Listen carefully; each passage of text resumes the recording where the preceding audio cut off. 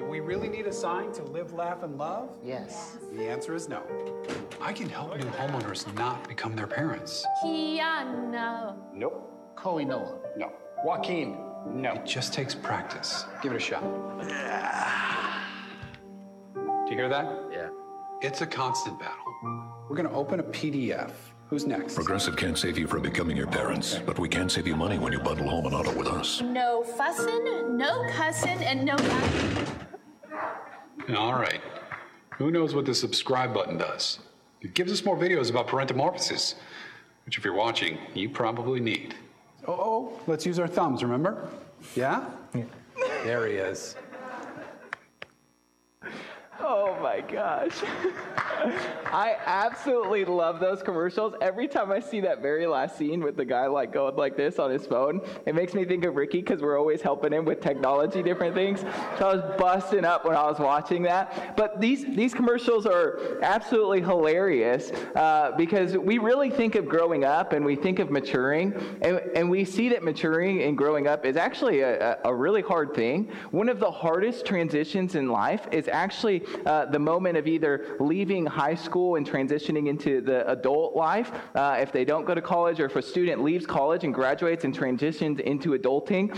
It's actually one of the hardest seasons of life to try and navigate and figure out, because you're paying bills, millennials have kind of coined the term adulting, and adulting is hard. But growing up, we see is quite difficult at different times. We struggle with just knowing what's next, and we kind of laugh at this commercial, but it's really fun because it's nice to see that they have somebody who's like, hey, let me kind of teach you how to walk. Let me make sure you don't turn into your parents. But as we think of growing and maturing, it would be quite nice to have somebody in our life constantly who's like walking alongside of us, who's saying, hey, let me just walk with you and teach you how to navigate being a parent.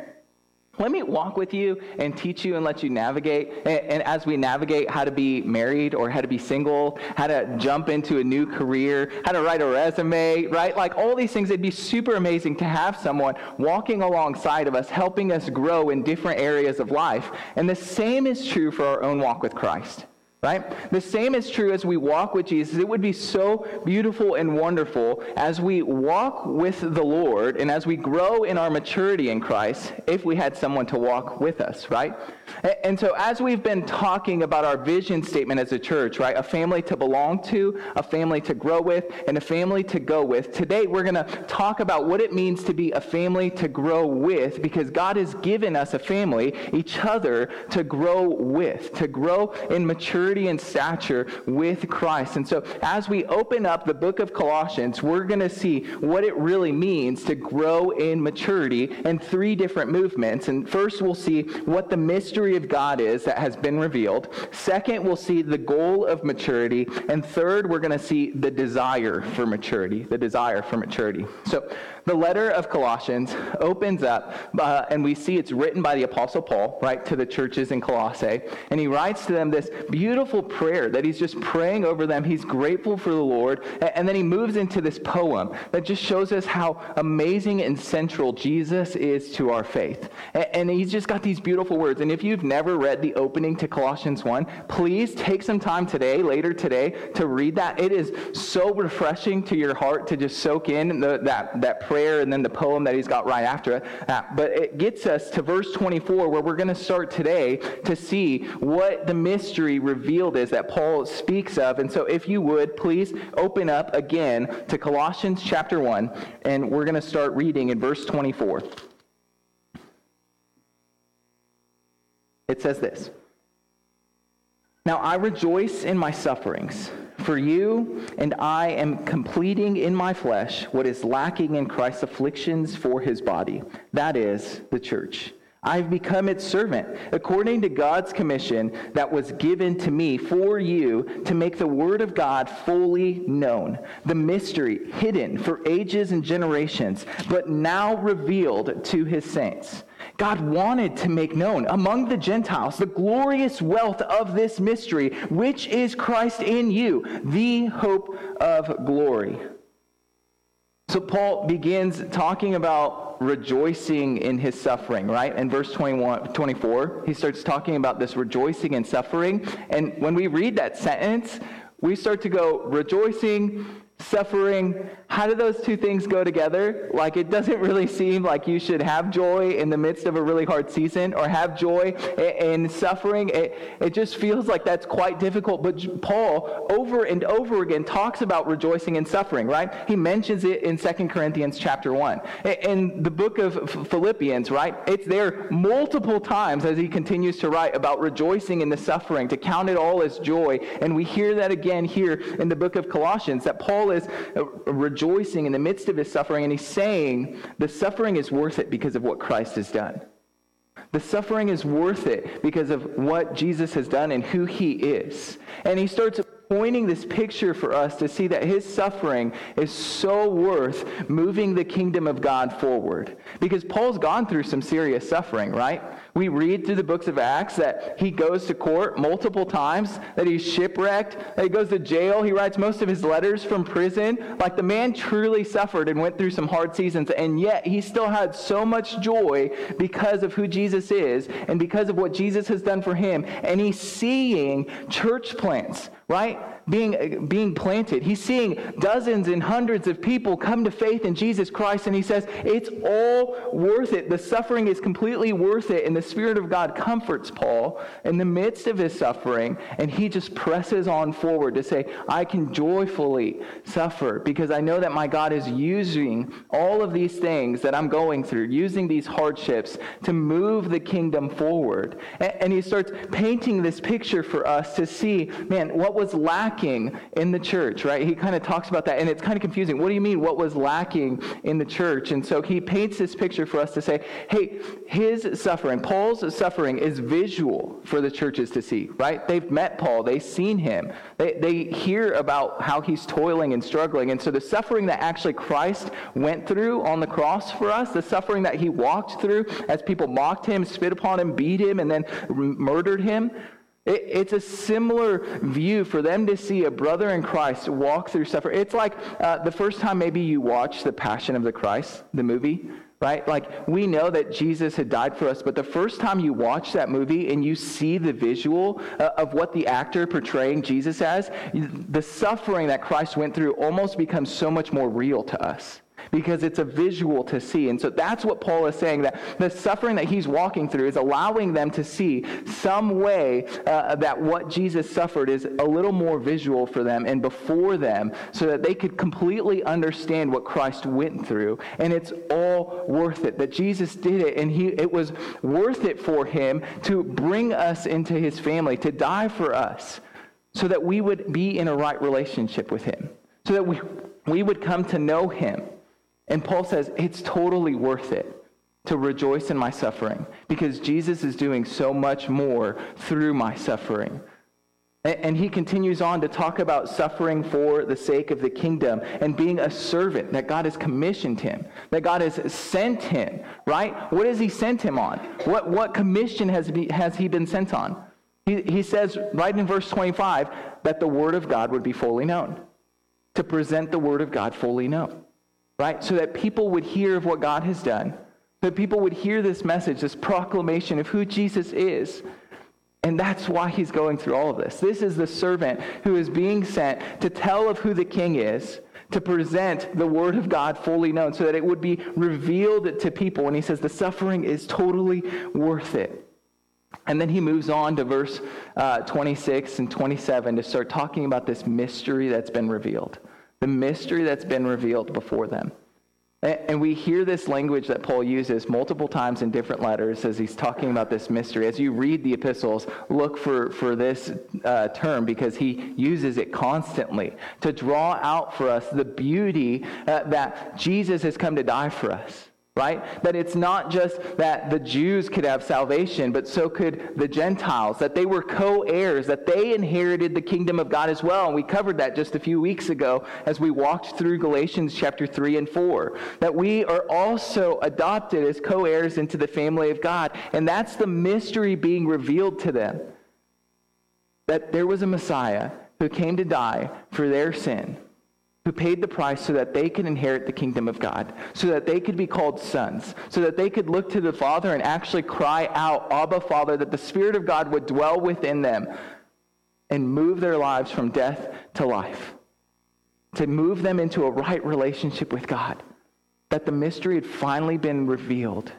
And he's telling all of the saints, he's telling all of the believers, he's saying, see this mystery be revealed. And we get to see that mystery revealed here today. Because as we think and read the Bible, as we see what Scripture tells us, as we hear about the proclamation of the Word and the good news of Jesus Christ, that mystery is revealed clearly for us today. That it is true that we also could be adopted into the family. That Jesus also died for our sin right where we're at, that we don't have to clean ourselves up, that we don't have to work hard to earn favor with him. We don't have to try to impress him. We don't have to try to be the best people we could be, but that Jesus saves us exactly where we're at in our mess. And he continues to move towards us, and that we could be in a right relationship with him, that we could have intimacy with the God of the universe. While we don't deserve it, he still gave it to us. While we were far from him, he ran after us. The mysteries revealed to us, and we could have everlasting life with him. Friends, if you have not given your life to Christ, if you have not sat before the Lord and given him everything and said, you are my Savior and my Lord, would you do that today? Because the mystery is clearly revealed for each and every single one of us, that we could trust him with all things. That he's the God of the universe who holds all things together, like Ricky was talking about. He's the sustainer, creator. He's the one who came for us, who died a painful, suffering death for us. Also that we could be in a right relationship with him, so that we could know him, so that we could praise him and worship him. Because he is worthy. He deserves all the glory. Would you come to know Jesus today? Would you give your life over to him? And believer, if you've been walking with Jesus for years, would you see the beauty of who he is and what he's done over and over again? Would you continually see the mystery that's right before your eyes, that the Spirit of God dwells with you, that he says, I will never leave you or forsake you, that I'm with you till the end of the age, that God dwells with you. And while you didn't deserve it, he still gave you life with him. That he suffered on a cross for you. And when we walk through suffering, we can do it joyfully for the sake of the kingdom. Because we have salvation with the God of the universe who allowed us to be a part of his family. Would you remember this truth that's been revealed to us forever, right? Because we get to have eternity with him. We get to sing praises to him over and over again. The mystery hidden has clearly been revealed to us over and over again, so that we would see him all the more beautifully. And he starts talking about this hope, right? This hope that we can have in Christ. And when we think of the word hope, we often think hope is something that might happen. Like, I hope I'm going to be able to get McDonald's chicken nuggets after church today. Like, that's a pretty good hope, but I don't know if it's going to happen. But the certain hope that we see in Scripture is true. There is absolute certainty in knowing that Jesus Christ is coming back for us, that he's going to restore all things and make all things new, and that we get to have eternity with him, the King, the God of the universe. That's a certain hope. It's not something that we think might happen. It is true, and it's going to happen. That's what we look forward to, a certain hope, not a hope that we're just thinking would potentially happen and hoping for, but an actual truth that we can look towards and say, yes, my God is returning. My God will restore all things. My God will make all things new, and I get to be with my God till the end for all of eternity. That's a true hope that we look forward to, that the Word of God clearly reveals to us as it's been presented to us, as he's given us his Word. We get to see how certain we can be in our faith and trust in Jesus Christ. Complete certainty in who Jesus is and what he's done for us. Complete certainty in knowing that he dwells within us, that he's given us his Holy Spirit and adopted us into this family. That's the mystery that's been revealed. Would you rejoice in that truth? even in the midst of suffering as Paul did? Would you rejoice in the moments where it's hard, but yet Jesus is still at work in your own heart? Would you rejoice when you feel like you're mundane, but yet Christ is still at work with you and he dwells within you? That the Spirit of God is with us here today. The mystery has clearly been revealed for us. But God, while he saves us exactly where we're at, he doesn't desire to keep us there. He desires us to continue to grow forward and move forward and to see maturity in our own walk with him, right? While he saves us where we were at, he still desires for us to mature in our relationship with him. So let's keep reading about the goal of maturity that we see in verse 28. We proclaim him, warning and teaching everyone with all wisdom, so that we may present everyone mature in Christ. We see that Paul has a clear desire to proclaim Christ, right? He desires to share Christ with others. That's why he keeps traveling. That's why he goes to other churches. That's why he goes to other places that haven't had the gospel preached. He desires for the proclamation of Christ to be made. He desires for people to no longer sit under false teaching. He desires to see maturity happen in the life of the believer so that they would know what is true and what isn't true, so that everyone may be presented mature in Christ, is what the scriptures tell us. How many of us maybe set a New Year's resolution this year? Show hands. One person? Dang, 2? Okay, sweet. I set a New Year's resolution. Goal setters. I love goals. And some of you guys might really like goals, huh? Enneagram 3s? Yeah! No? Okay.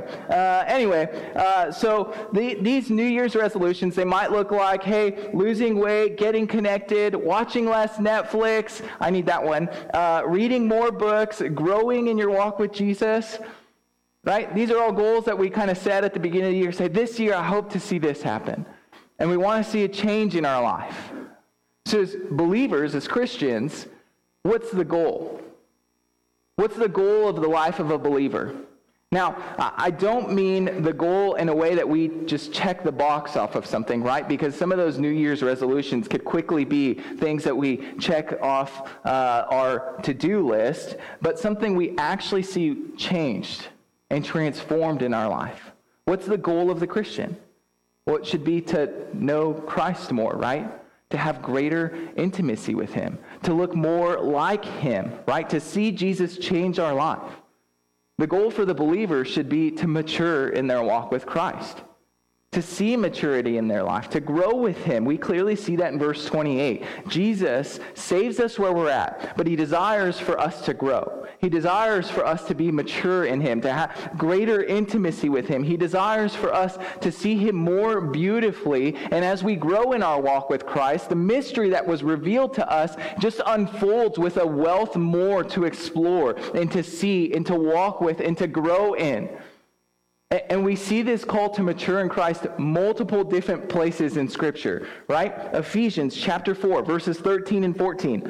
It says, until we all reach unity in the faith and in the knowledge of God's Son, growing into maturity with stature measured by Christ's fullness, then we will no longer be little children, tossed by the waves and blown around by every wind of teaching, by human cunning and with cleverness in the techniques of deceit, right?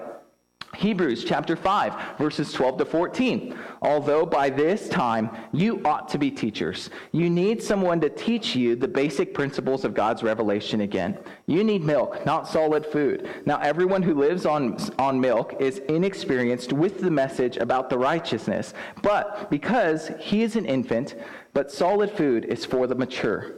For those who have senses, who have been trained to distinguish between good and evil. See the theme here? Knowing between good and evil, to mature, to see that. Romans 8:29. For those he foreknew, he also predestined to be conformed into the image of his Son, to be transformed by the renewal of the mind, says Romans 12. Colossians chapter 2, literally just a couple of verses later, verses 6 and 7. So then, just as you have received Christ Jesus as Lord, Lord, continue to live in him, being rooted and built up in him, and established in the faith, just as you were taught, and overflowing with gratitude. Colossians chapter 3, verses 1 and 2. So, if you have been raised with Christ, seek the things above, where Christ is seated at the right hand of God. Set your mind on the things above, not on earthly things. Clearly, God desires for us to mature. Clearly, God desires for us to grow in our relationship with him, to grow in our intimacy with him, to grow in our maturity, as he says over and over again. And so often, as we saw in those scriptures, it's just a few of them, a lot of it is to help distinguish knowing what is true and what is not true, right? Knowing what is evil and wicked versus knowing what is good and godly and holy. Christ wants us to mature. And we tend to expect growth and maturity to happen in all stages of life, right? We tend to see and expect growth and maturity in different areas.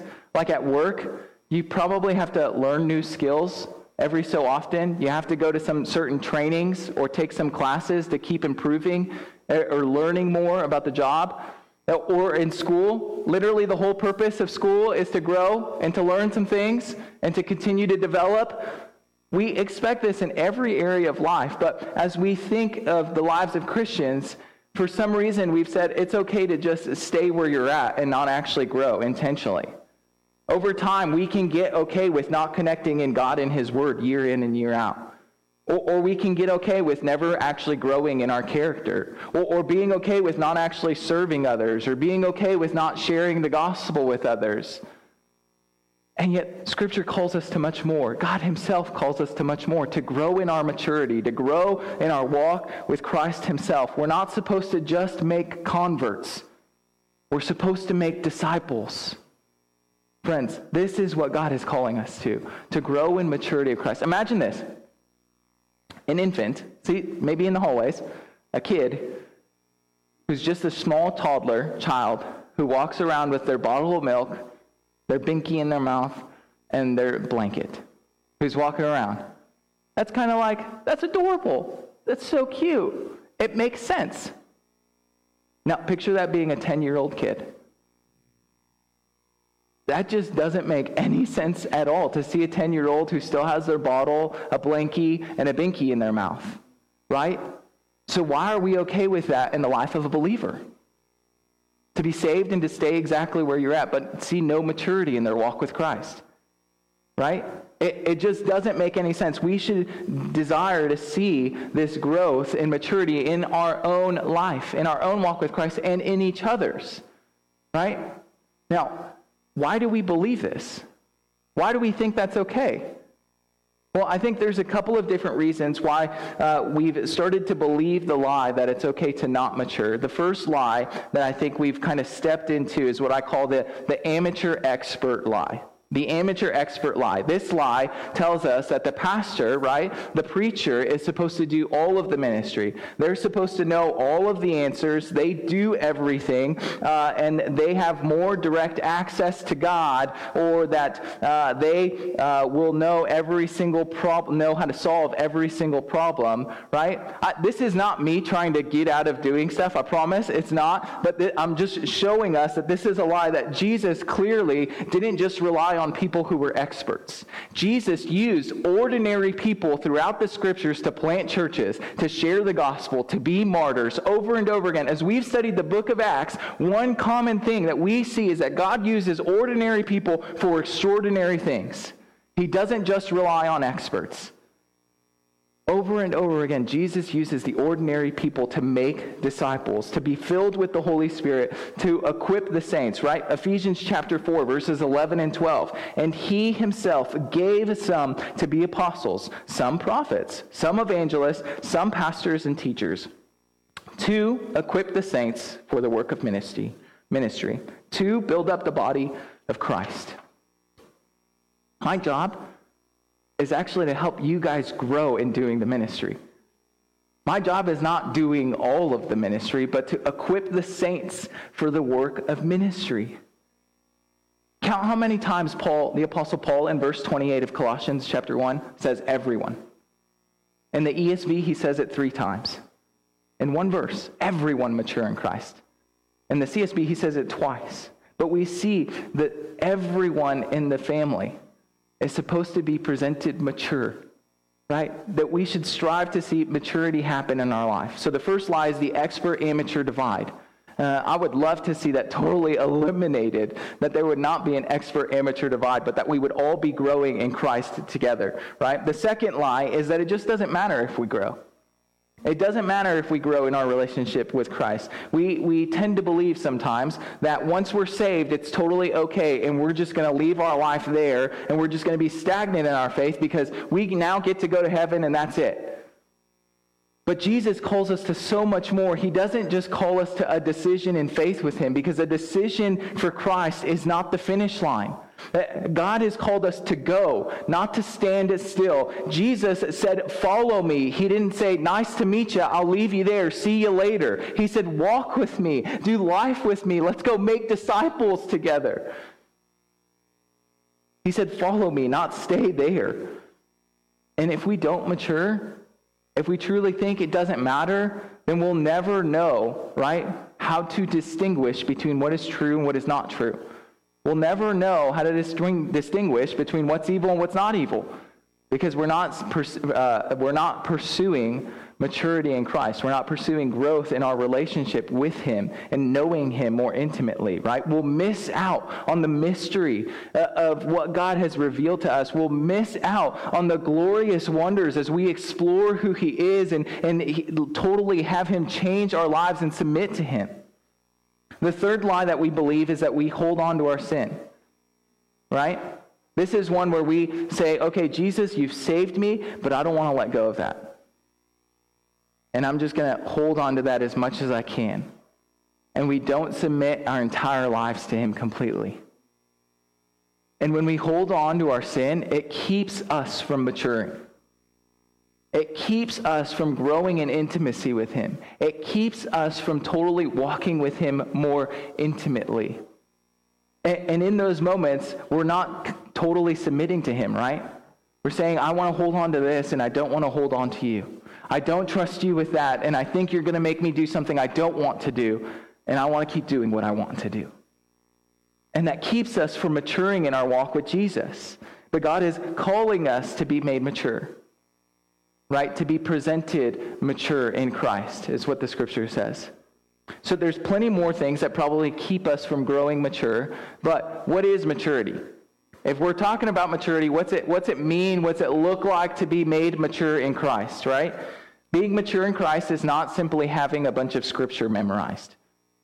There's loads of people who know a lot of scripture, who can quote it left and right, who aren't mature in their relationship with Jesus. The Pharisees are a clear example as we look at the scriptures. They knew the law, left and right. They knew all the rules, and yet they were so far from God because they didn't know him when he was right in front of their face. There's plenty of people who have all of that memorized, but that doesn't mean they're mature, right? Having the best evangelism technique, so you have the proper way to charismatically present the gospel to somebody. Having the best way to share the truth with someone, right? That doesn't mean you're mature if you have some great evangelism technique, or if you sin less.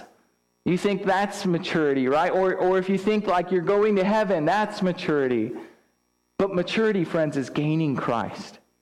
Maturity is gaining Jesus. It's seeing the wealth of the mystery revealed to us, that we would grow in our intimacy with him, that we would continue to pursue a relationship with him, and that we would see him work and move in our lives, right? I love one of the sections in Ephesians chapter 3. It says something so beautiful that I think totally covers what it means to be mature in Christ Jesus. It's loving Jesus and seeing him, but here's what it says. It says, being rooted and grounded in love. That we would have the strength to comprehend with all of the saints what is the breadth and the length and the height and the depth, and to know the love of Christ that surpasses all knowledge, that we may be filled with the fullness of God.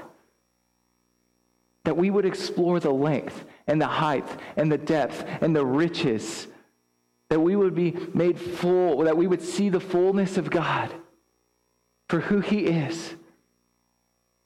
that we would be presented mature. Being mature in Christ is not simply following all of the rules, but maturity happens when we actually see movement in our walk with Jesus, right? Maturity happens when we're taking steps to be in relationships with people. Maturity happens when we move towards God's people, right? When we move towards one another in relationships, we see discipleship happen in relationships. We see God using people to mature us, even if we don't exactly know everything, and we go and we say, hey, can we explore this together? We see maturity happen in the movement, and as we see God continue to move in our lives, we see maturity happen in our own spiritual disciplines, our own intimate time as we walk with Jesus.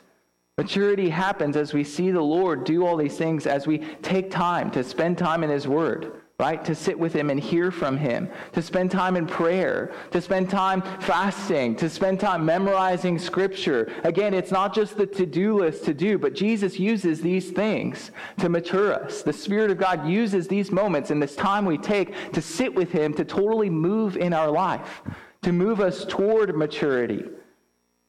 We see that God doesn't just leave us where He saved us, but He desires to make us mature. The Spirit of God moves in our life using these different things to present us mature, that we would be made mature, that we would see movement in our growth, in our walk with Jesus. And I know there's probably some of you in the room who feel like you're just like, man, I don't know if I'm mature in Christ. And if that's you, if you're wondering that question, I want you to ask yourself, is there movement, right? Are you moving towards actually spending intimate time with Him? Or are you just showing up and being a consumer? Is there movement towards actually spending time with Him intimately in His Word and in prayer? Towards community? Is there movement towards asking the Lord to grow you, right? To allow the Spirit of God to open up your heart so that you would walk closer to Jesus, that you would be conformed into His image all the more. Because that's how we see the Lord mature us. Right? That He continues to say, I saved you wherever you were, and now I desire so much more for you, so that you would continue to grow in your maturity and your walk with me. That's the goal. The goal is maturity, but we see that there's labor that comes with it, right? We see that there's toil and striving that comes with it. And so let's read verse 29 as Paul talks about the labor for maturity. He says, I labor for this, striving with His strength that works powerfully in me. I labor for this, striving with His strength that works powerfully in me. Paul tells us of the labor that it took, right? The labor of that it took for him to go place to place, to share the gospel everywhere he went, to encourage church plants, to be in prison, to be shipwrecked, right? He tells us of the labor that came with it, and he says he strives with all the strength that God has given him. That the Spirit of God dwells within him and gives him the power to continue to move on, gives him the endurance to keep running the race, that the Spirit of God dwells within him and gives him that endurance. Friends, our salvation is totally free. So as we talk about maturity and growing in Christ, you can't do anything to earn your favor with God. But God has so graciously saved us as a free gift of salvation. But as we mature, we do use these tools, right, of spiritual disciplines to grow in our walk with Christ, of being in community to grow us, right? Maturity involves work, but salvation is free. So please don't get me wrong. But Paul talks about this labor for maturity, and he says it even in 1 Corinthians 15:10. He's talking about how hard he worked. He says, I've worked harder than anybody else. And the grace of God is what keeps me going. Jesus' Holy Spirit dwells within him and continues to move him forward towards greater maturity in Christ. And it takes work, right, to be disciplined. There's this labor for us as we mature with Jesus. There's this toil that we continue to run forward and go, oh my gosh, I'm waking up in the morning and I'm spending time with the Lord. I have to take time out of my day to make sure I'm actually meeting in community and meeting with other brothers and sisters to build these relationships so that we would hold each other accountable. It's like going to the gym, right? If I wanted to get stronger, I'd have to cut time out of my day to go to the gym. I'd have to cut time out of my day to actually go lift the weights and then go home and take a shower and then keep the rest of the day moving forward, right? There's the work that comes into it. The goal is getting stronger, but there's a process to getting stronger. There's lifting the weights, there's the cardio, there's eating, there's all that work that comes with it. And like that, our maturity in Christ, there's these steps that we continue to use as tools that the Lord uses, that the Holy Spirit moves in our lives to push us towards maturity in Christ. There's a labor in it. 1 Timothy chapter 4, verse 7. It says, discipline yourself for the purpose of godliness. Discipline yourself for the purpose of godliness. And so what Paul is saying is discipline yourself through these practices so that you could be a more mature believer, so that you could be conformed into the image of Christ, like Romans 8:29 says, right? That the Spirit uses these disciplines to grow us in maturity with Christ. And God uses these moments to totally keep growing us in our walk with Him, to have greater intimacy with Him. It's not like God may do this to some people, but I've never heard of it. It's not like you're saved and then He just like gives you all the maturity, right? Like the Spirit of God uses people to disciple us, to encourage us, to teach us. The Spirit of God uses time to read our Bible, to grow and learn more about who He is and what He's done. The Spirit of God uses our time in prayer as we commune with Him, to meet Him intimately. The Spirit of God uses fasting to speak to us when we feel like we're hungry. He feeds us with everything that we need Himself, right? God uses these disciplines to grow us. And spiritual disciplines are not about making you more precious to God, but they're about making God more precious to you. That's what we see the Lord do in our spiritual disciplines. It's not about trying to clean ourselves up for Him, but it's about seeing Him all the more beautifully. Imagine this. God calls you. You get a phone call that says unknown. You answer it for some reason, even though everybody hangs up on those phone calls. But you pick it up, and it's God, and He says, hey, tomorrow morning, I'm sending Jesus to meet you at your doorstep. 30-minute meeting, He's got something He needs to say to you. You going to clear your schedule for that appointment? I would. It's Jesus. He's knocking on my door. I'm going to have a feast ready. I'm excited for that. Friends, you don't have to cancel that appointment because God's given us His word that speaks to us so clearly, that is Jesus' word, right? The truth revealed to us, that we get to spend intimate time with Him. That's exactly what it is, right? Did you know that there was a recent study that came out a couple of years ago that in Nebraska alone, among evangelical Protestant believers, 97% of them said that their faith was important to them. 97% of them said that their faith was important to them. And then out of that 97% that said, hey, my faith is important, 47% of them say they never spend time in their Bible.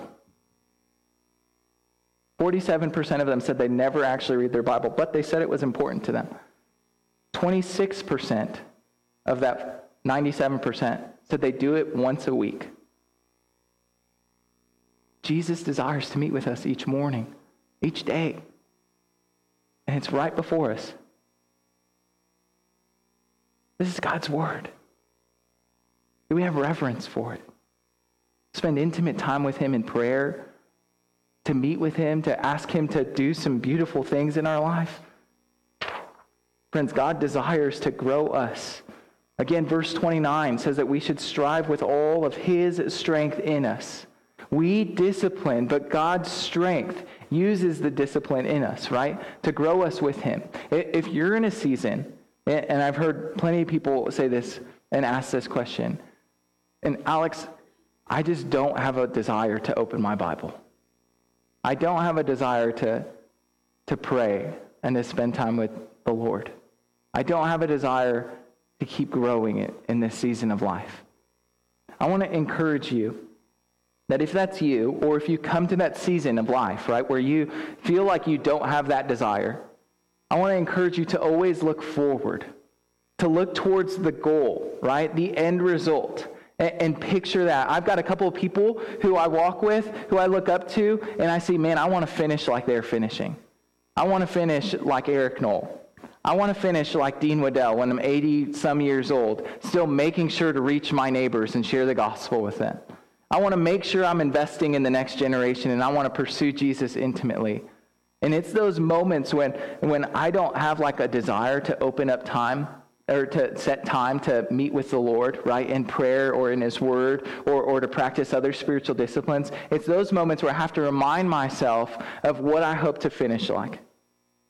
That I look forward to the direction that I hope I'm headed, to see Jesus totally move in my life and conform me more into his image. That I look forward to those moments and I go, Lord, I want to finish like that. Would you keep pushing me forward? And the Spirit of God uses that to totally point me forward. So if you're in that season, think of people that you look up to. Think of people that you're like, man, I want to finish like them. I want to keep pursuing Jesus like them. And I promise that will encourage you. It's like picking up a guitar and trying to learn how to play it, right? We don't like the moments where we're sitting there and we're like, oh, my fingers hurt. I don't want to play anymore. But yet you keep thinking of how you're going to be able to play a song in a couple of months or weeks. You keep thinking about maybe if you're a kid and you want to be a rock star and you're like, oh, one day I'm going to play before thousands of people. And that excitement is what keeps moving you forward, right? The direction that you're headed in. My guitar is collecting dust at home, by the way, in case you guys were wondering. But keep that direction in front of yourself. Okay, I got to keep going. I'm on Ricky pace. Friends, Paul, one thing that I love in this section is that Paul totally loves to see other people grow. He absolutely loves to see people grow because we can hear his toil and his desire for people to be presented mature in Christ. And it's one of my favorite things when I hear stories or when I'm sitting with some of you guys and I see the light bulb click. And I see your excitement for Jesus just totally start going wild. It is one of my favorite things to see that. And because we're supposed to be a family to grow with, not just a family to grow by ourselves. But we grow intimately in our relationships with one another. And so do you have that same desire, right? Do you have that same desire to see other people in our church family grow in their maturity of Christ? To disciple one another, to equip and encourage one another over and over again. That's what we desire, is to be a family to grow with, to see Jesus grow us in our own walks with Christ. And so how do we mature here at South? What's maybe our discipleship pathway, so to speak? How do we mature in Christ? What are things that we are asking the Lord to use to grow us and that we've kind of put in place for us to grow in our maturity of Christ? Well, the first one is Sunday mornings. Right? The preaching of the word, that it would wash over us and that the Holy Spirit would use that to encourage us, to equip us, to grow us into greater maturity with Christ, to sing songs to King Jesus, that he would speak to us in those moments, that the Spirit of God would just totally move in our hearts, the time in prayer and communion that we have, to worship the Lord all the more, to remember what he's done for us. The second thing that we've got in place that we desire to see the Spirit of God use to grow us in maturity with Christ is city groups. We don't just promote city groups just to promote them, but we truly believe God uses these relationships, these missional communities to grow us in great relationship with each other, but always to catapult us towards mission and to point us forward to each other, to disciple one another, to have rich relationships with each other. And the third one is huddles. We told you guys at the end of the year that we desire to see huddles totally flourish in our church. And the huddles are these three small groups of 3 to 5 people, gender specific, where you meet regularly, speak into God's word and what he's doing in your own walk with Christ, right? To pray for one another, to do ministry together, to hold each other accountable. I'm hearing stories of people who literally, I was hanging out with Todd Stiskel a couple of weeks ago, and I was seeing him, and he would not stop talking about how his huddle has totally transformed his own walk with Christ. He says his whole life is completely changed because of how God has used his huddle and 2 other men in the church to truly care for him and disciple him. He says, man, I have such a fire and a hunger to be in God's word because of these guys. It is unbelievable how God uses other people to disciple us, to encourage us, to move in our hearts, to stir up a greater affection for Christ. I desire for each of us to continue to grow in our walk with Jesus in the midst of that. That God would use us, each other, to disciple one another, to encourage us, to equip us, to move us towards Him all the more deeply. The last one is that we see classes. We hope to continue to have these different classes, right? Jimmy's going to be teaching the foundations class in a couple of weeks to answer these questions. And if you know the answer to the questions, it's still good to go and be refreshed by that, to remember all of this stuff that God's doing. If you don't know the answer to those questions, to be a catalyst in your own heart so that you would grow in greater maturity in Christ, that you would continue to learn more about who Jesus is. And the last one is that maturity happens in ministry. Maturity happens in ministry. Friends, I've seen people who think they can't lead a small group conversation say yes after challenging them multiple times, and then they do it, and it is amazing. They study, they work hard, and they come out of it so excited at what God taught them and how God used them in the midst of them leading small group. It is amazing to see people who go, I don't know how to share the gospel, but have a desire to learn and grow how to share the gospel, and so they volunteer in the kids ministry where they share the gospel every single Sunday, and now have a greater desire to share it with people that they're around. God uses ministry to mature us. Right? Don't feel like you have to hang on and wait until you know all of the answers to step into some opportunity to serve. God desires to grow you. My very first time leading a Bible study, I don't even think I was saved if I go back to that time. I really don't. But my buddy Sam, he was just like, hey, you're going to lead the men's Bible study, and we're in college.